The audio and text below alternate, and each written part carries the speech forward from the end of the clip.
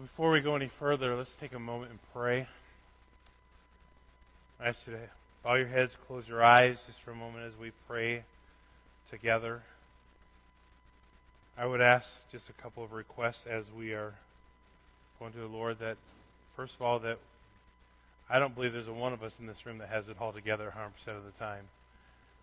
I don't believe there's a one of us in this room that just has arrived, so to speak, spiritually. We all have room for improvement. We all have room to grow. We all have things that we're working on. And these are the kinds of things that we need to ask God to help us with as we come into this time of worshiping in the Word. We've worshiped with music, and now we're going to worship in the Word. And I would just have this request that you would simply say, Lord, teach me what you would have me to learn today. God, show me an area of my life that I need improvement in. Help me to be honest about where I'm at in my walk with you. And God, whatever you reveal to me, might I be willing and humble enough to deal with it. So, Lord, as we come before you in prayer as a body of believers, Lord, we humbly admit, Lord, we are not always where we need to be with you. There are things that we fall short in, areas that we fall short in, areas of obedience that we've neglected, things that we know are not right, but we just put them off, we put them to the side, deal with it later. Oh God, would you forgive us? As individuals, as a body of believers, as a church, I ask, dear Father, Lord, as we come before you, Lord, that you would reveal anything that is not where it needs to be. And might we be humble enough to admit it and willing enough, Lord, to change it with your help, with the help of the Holy Spirit. So, Lord, work in our hearts, Lord, today, beginning with mine as the preacher.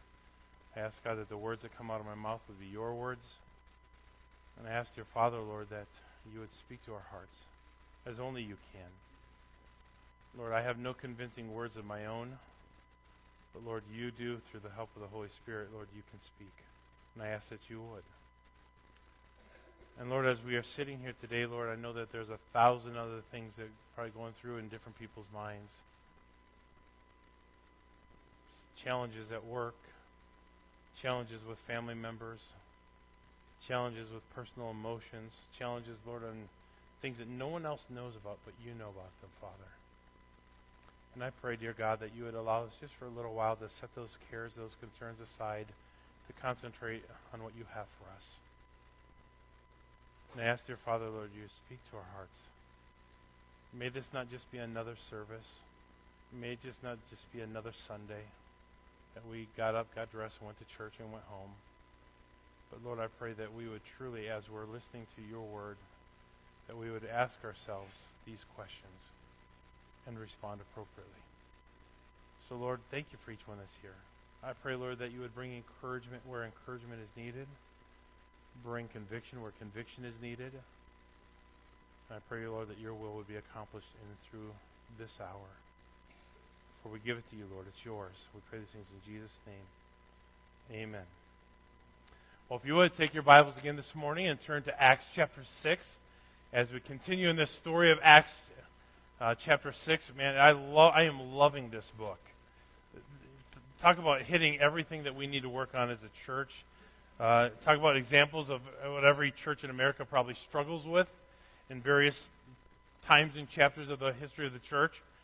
But I want you to think about this. As I said earlier, there are no perfect churches, right?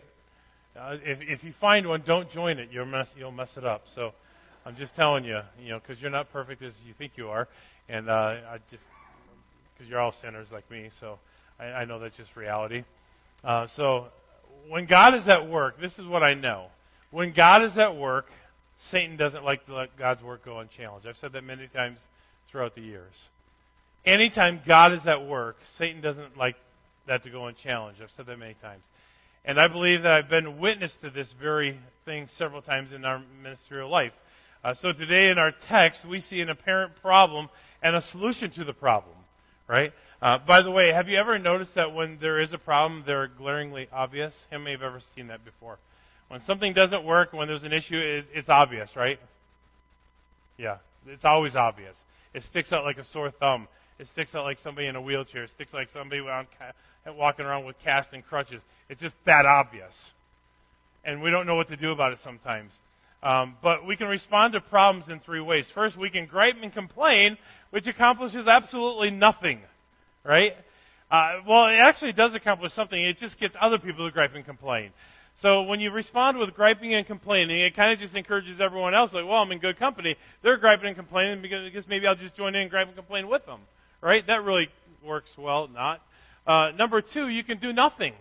See, I see this big, glaring, obvious problem, and my response to that big, obvious, glaringly obvious problem is to just do nothing and let it exist, right?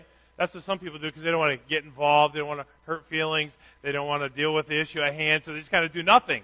And the third thing you can do is pray about it and come up with a biblical solution. And I would encourage you that that's the way we do it. But first, we can gripe, complain, which accomplishes nothing except for make other people more, able to gripe and complain. You can do nothing, or you can come up with a biblical solution after praying about it. So let me make an observation here as we read. If you would, just follow along as I read the first 7 verses of Acts chapter 6.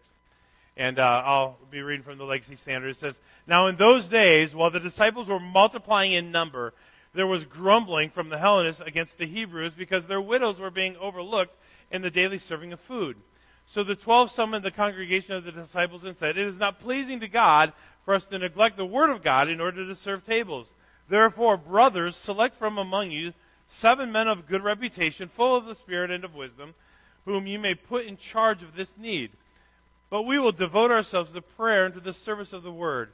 And this word pleased the whole congregation, and they chose Stephen, a man full of faith and of the Holy Spirit, and Philip, and Prochorus, Nicanor, Timon, Parmenas, and Nicholas, and a proselyte from Antioch. And these they stood before the apostles, and after praying, they laid their hands on them. And the word of God kept on spreading, and the number of the disciples continued to multiply greatly in Jerusalem, and a great many of priests were becoming obedient to the faith." So we have this observation. It's this: God is at work, and so is the devil. So you got something good that God is doing, but Satan doesn't want to let God's good work go unchallenged. So what does he do? The number of disciples are multiplying in number. In other words, what we know from that, basically just from that simple sentence in Scripture, is that people were getting saved and disciples were being made. I mean, how much better can it get than that, right? I mean, what church in America, if they're trying to live for God and trying to do what's right, wouldn't want to have that problem taking place? People are getting saved, people are becoming disciples of Christ, and the numbers are multiplying greatly. It says, it wasn't just like 1 or 2 or 3 or 4. It says greatly. I don't know what greatly means, but I know it's not just a couple, right? We know that. So, God is at work, but anytime God is at work, we know that Satan doesn't like to go and challenge, so Satan's at work too, and here's his work. Grumbling between the Hellenists and the Hebrews. You see, what we have here is 2 sects of Jewish people. And so there's grumbling taking place between them. You see, in the Jerusalem church, there were at least 2 types of Jews: those brought up into Palestine who spoke Aramaic, and those who brought up in other places, such as the Jews of the dispersion. You see about that in James 1, who spoke only Greek. And the Greek-speaking Jews were known as Hellenists, and throughout Palestine there was tension between these 2 groups. There were the outsiders that were looking at them and say, well, this group's getting treated better than this group. I mean, these widows are getting more food than these widows. Well, first of all, how do we know that? This is just me, but there's a tension between these 2 groups. I mean, after all of the good that is taking place, I mean, this is like the 3rd place and the 3rd time in just the last couple chapters where we see that God is at work, where multiplied disciples are taking place, and somebody's got to bring out the fact, well, this is not fair. These guys are getting more food than these guys, and they're all in the same group. I mean, that's not fair. I mean, picking up a fight God's Word doesn't tell us. We don't know that much about the situation. The Bible simply doesn't tell us whether one group of widows was actually being treated differently or better than the other group. We don't know that. But there's a group that's taking up the argument that maybe there is, and so we kind of go with the flow here. So this group is saying this group's getting treated better, and so we got to do something about it. And biblically speaking, can I just say this? That there is not that many true widows. You say, well, in our church we've got a bunch of widows. We have a bunch of widows, but we don't have a bunch of widows in the biblical sense. And so let me explain that just for a moment. I spoke on this a couple years ago, but a true widow is one who not only has lost her husband, but also has no family or children that can help provide and take care of her. So most of widows that I know, even though they are widows, they have children that are available. They have family members who are available. A true biblical widow, the ones that the church was commanded to take care of, are not necessarily that group. It's the group that has no husband, that has no children, that has no relatives or family members or close friends that will take care of them. Those are widows indeed, according to Scripture.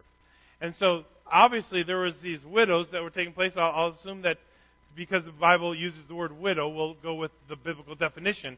But there is an argument that this group's getting taken care of better than this group. We don't know what the real situation is. None of us were there. God's Word doesn't go into great detail over it, just that there's a problem.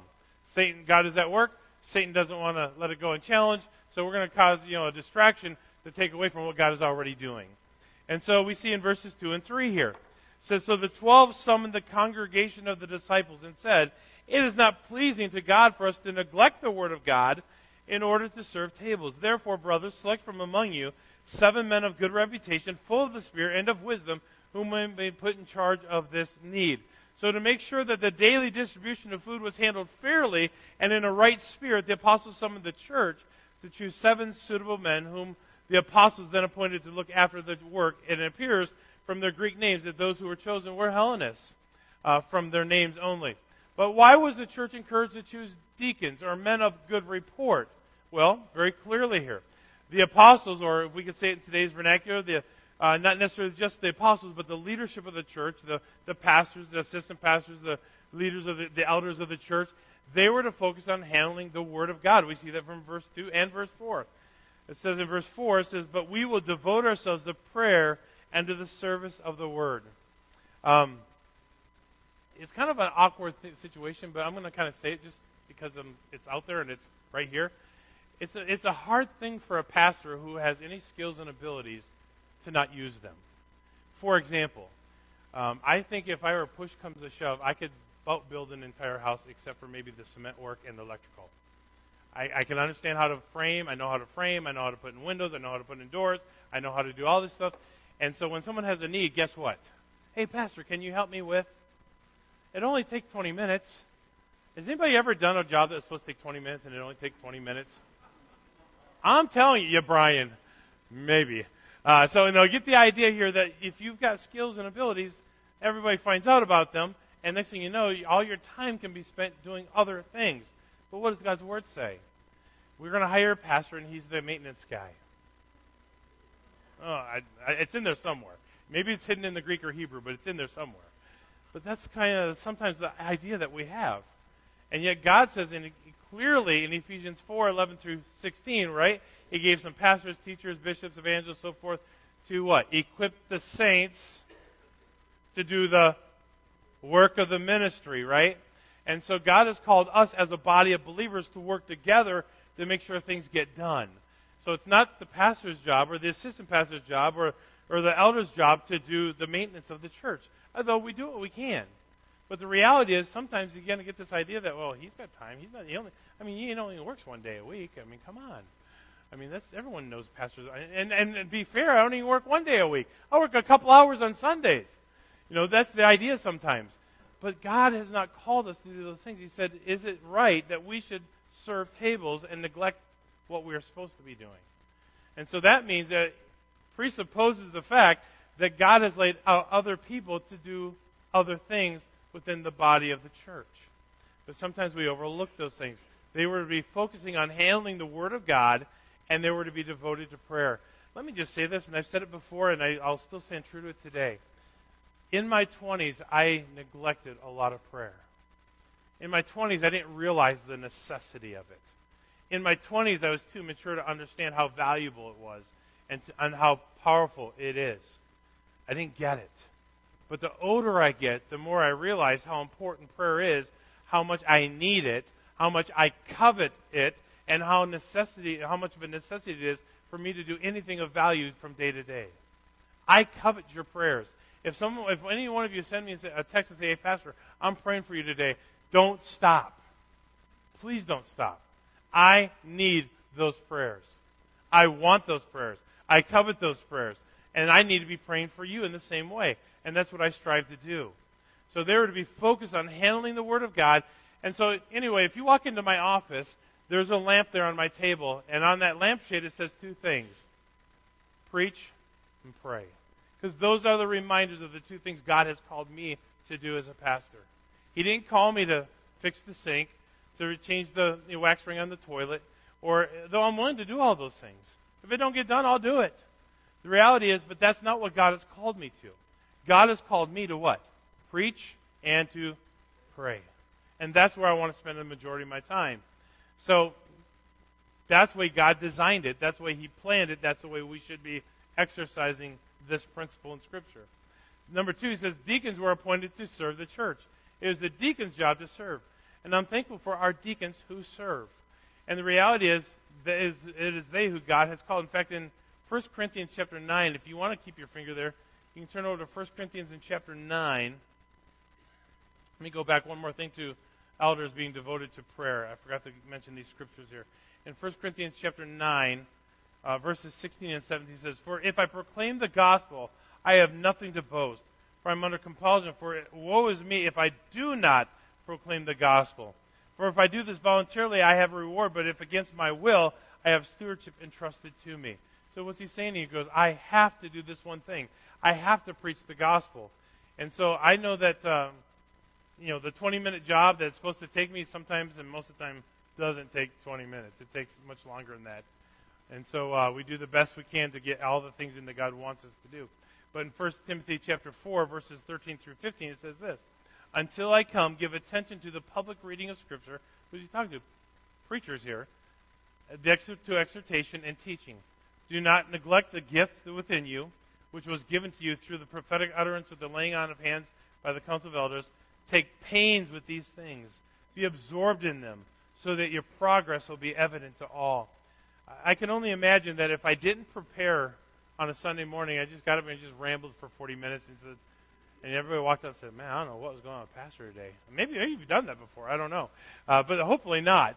But it's my responsibility to make sure that I am studying and giving pains, as it says, to the study of the Word so that I can proclaim it as I ought. But when it came to the deacons, they were in essence called to take care of the physical matters of the church. Elders, pastors take care of the spiritual matters. Deacons were to take care of the physical matters of the church. However, can I say this? Even though God had called them to take care of the physical matters, they were to be godly spiritual men as well. Just as godly, just as spiritual as the pastor is. In fact, they were all to be godly men, and we know that from Scripture. In fact, God's Word tells us here in Acts chapter 6 that there's basically three things that He said about them. They're to be men of good report. And basically, men of good report has the idea of this. They are men who were above reproach. In other words, if someone were to come up to you and say, "Man, did you hear what Brian said?" "Oh, Brian would have never said that. Come on. No, that doesn't sound like Brian." That's what it means. Now, Brian may have said it. I doubt it. But we have the idea here that if he's above reproach, it's like, no, my first response is I don't think that. Maybe there's a miscommunication. Maybe there's some misinformation, but I don't think that doesn't sound like Brian. Because he's a man above reproach. And then secondly, it says, according to the text here in Acts chapter 6, that they were to be men full of the Spirit. And this basically has two ideas here. They're yielded to the Holy Spirit and they're controlled by the Holy Spirit. Those two words are key words in the life of someone who is godly. Yielded means I am willing to submit my will to the will of the Holy Spirit. That means yielded. I yield my will, my desire, my plan to whatever it is that God has for me. Through the Holy Spirit's leading, I am willing to yield. But not only yield, I am controlled by. It's not my flesh that's controlling me. It's not my desires that is controlling me. It's not my whims that are controlling me. It's not my friends that are controlling me. It's the Spirit that is controlling me. And then number 3, they're to be men full of wisdom. In other words, what this means is they are men who apply wisdom to daily life. When there's a situation that comes up, there's an action or reaction, they're filled with wisdom. How would God want me to respond to this? What does the Word of God say regarding this situation? I'm applying the Word of God, the principles found in God's Word, to everyday life. That means they're full of wisdom.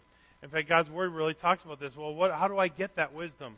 In James chapter 1, verse 5 says, 1:5 says, "But if any of you lacks wisdom, let him ask of God, who gives to all generously and without reproach, and it will be given to him."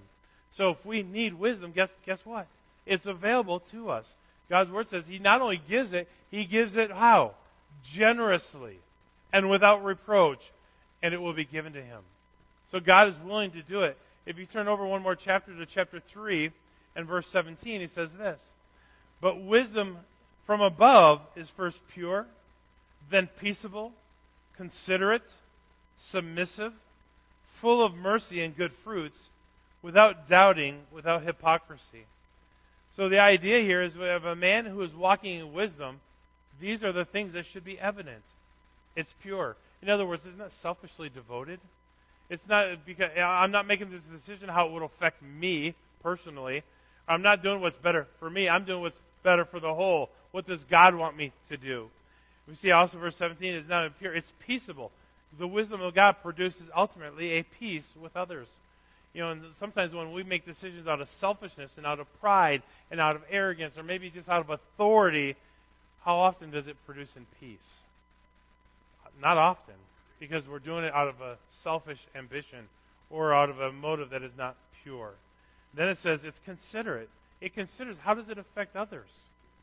Is it submissive? Is it full of mercy and good fruits? Is it without doubting? And people say, well, I don't know what I should do.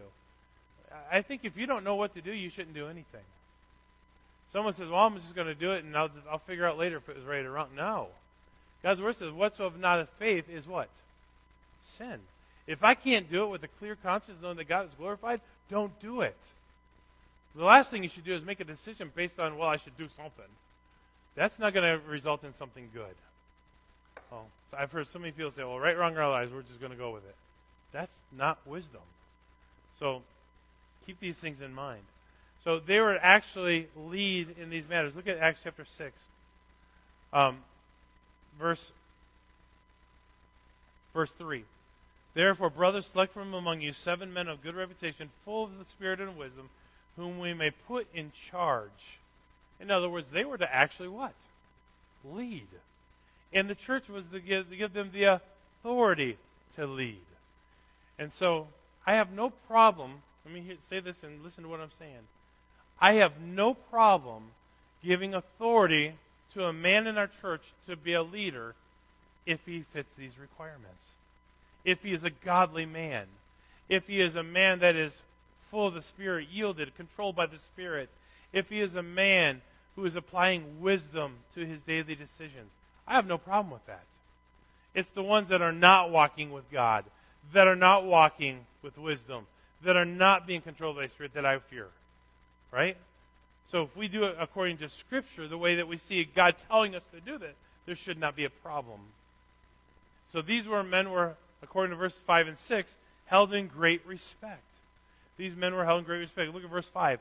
It says, "And this word pleased the whole congregation, and they chose Stephen, a man full of faith and of the Holy Spirit, and Philip, Prochorus, Nicanor, Timon, Parmenaeus, Nicholas, a proselyte from Antioch.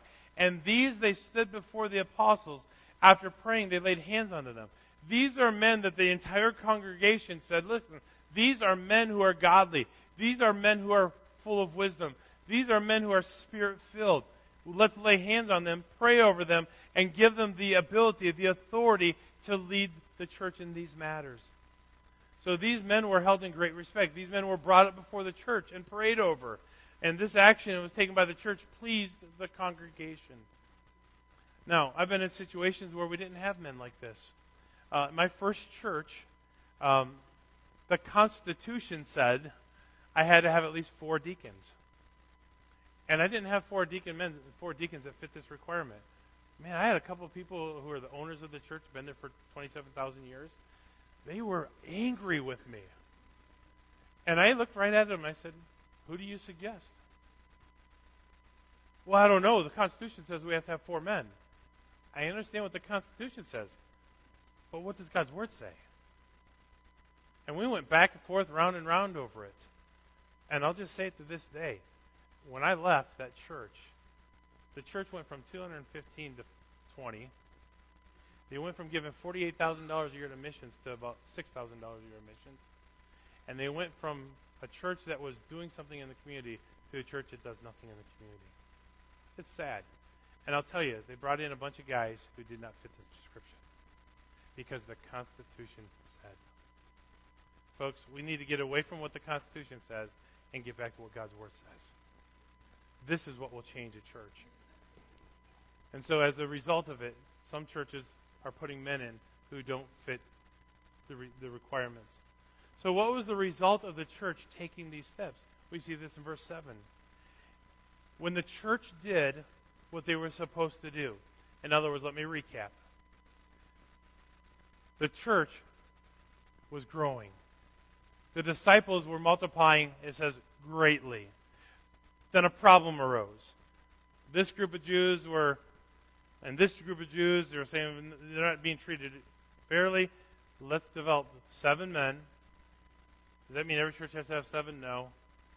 But it's the idea that we're going to choose men who are full of the Spirit, full of wisdom, full of godliness, and we're going to give them the authority to take care of the work of the church. When they did this, guess what? Verse 7. The Word of God kept on spreading. In other words, because the pastors and the leadership of the church were able to do what God called them to do, and the deacons were doing what they were given charge to do, the church kept moving forward.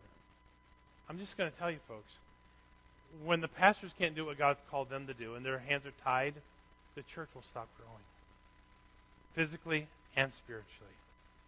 So that means we need men who are going to be godly, who are going to be Spirit-led, who are going to be full of wisdom to do the work that God has called them to do. And when they do that, the Word of God kept spreading, the number of disciples continued to multiply greatly, and number 3, great many priests were becoming obedient to the faith. That one's kind of a weird one, right? I mean, priests became godly and obedient. All I can say from that is this. The word, because it's in there and in that line, it presupposes the fact that some of the priests weren't doing what's right. Not every pastor is doing what's right. Not every preacher is doing what's right. Not every priest is doing what's right. But under the preaching of the Word of God, we let the Holy Spirit lead, they'll make the turn. That's how any of us turns.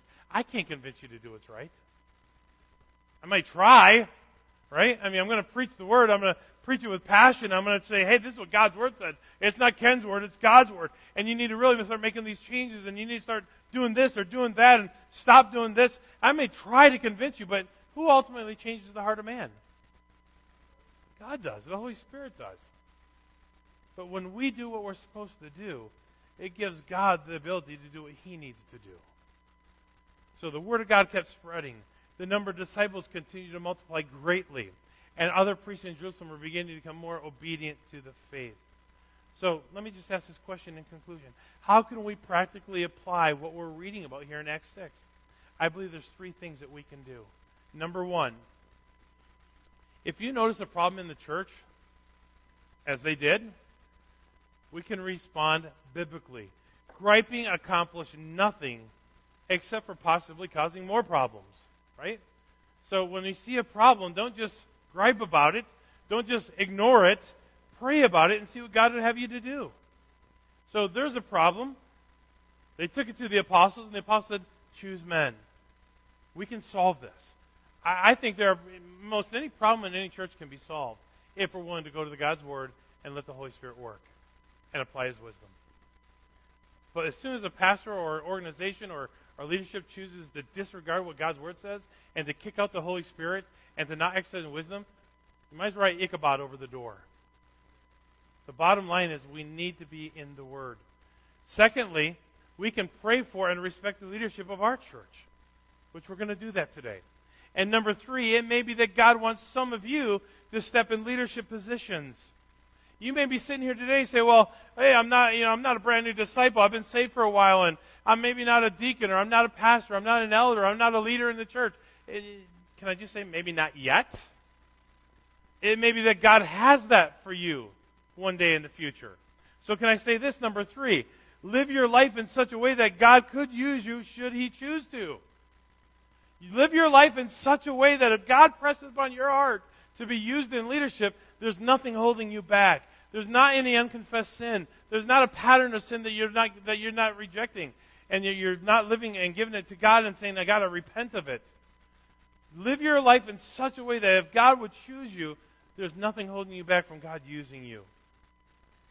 And I believe that if you do that, we can be going forward, as it says in verse 7. The Word of God will keep going forward. More disciples will be growing and multiplying. And number 3, others will return to obedience. So this is how I'd like for us to close this morning. I'd like for us to just take a moment and pray. But as we are praying, I want you to pray about those 3 things. Is there a problem that you need to pray about? Is there a situation where you haven't been praying for the leaders of the church? Pray for them. And number 3, maybe God's wanting to use you in the days ahead. So I want to invite us all to bow our head and to close our eyes. But as we do that, I'm going to ask our deacons and deaconesses to come forward. I'm going to ask our deacons to come forward. Go ahead and stand right up front here. If you're a deacon in this church, you're a deaconess in this church, I want you to come up, stand right in the middle here so I can come behind you. And I want us to be able to lay hands on you and to pray over you as we close this service today. And I want you, as a body of believers, to know who they are so that you can pray for them. So I know I told you to bow your head and close your eyes, but get a good look of who they are. I'm going to ask Mike to come up as well.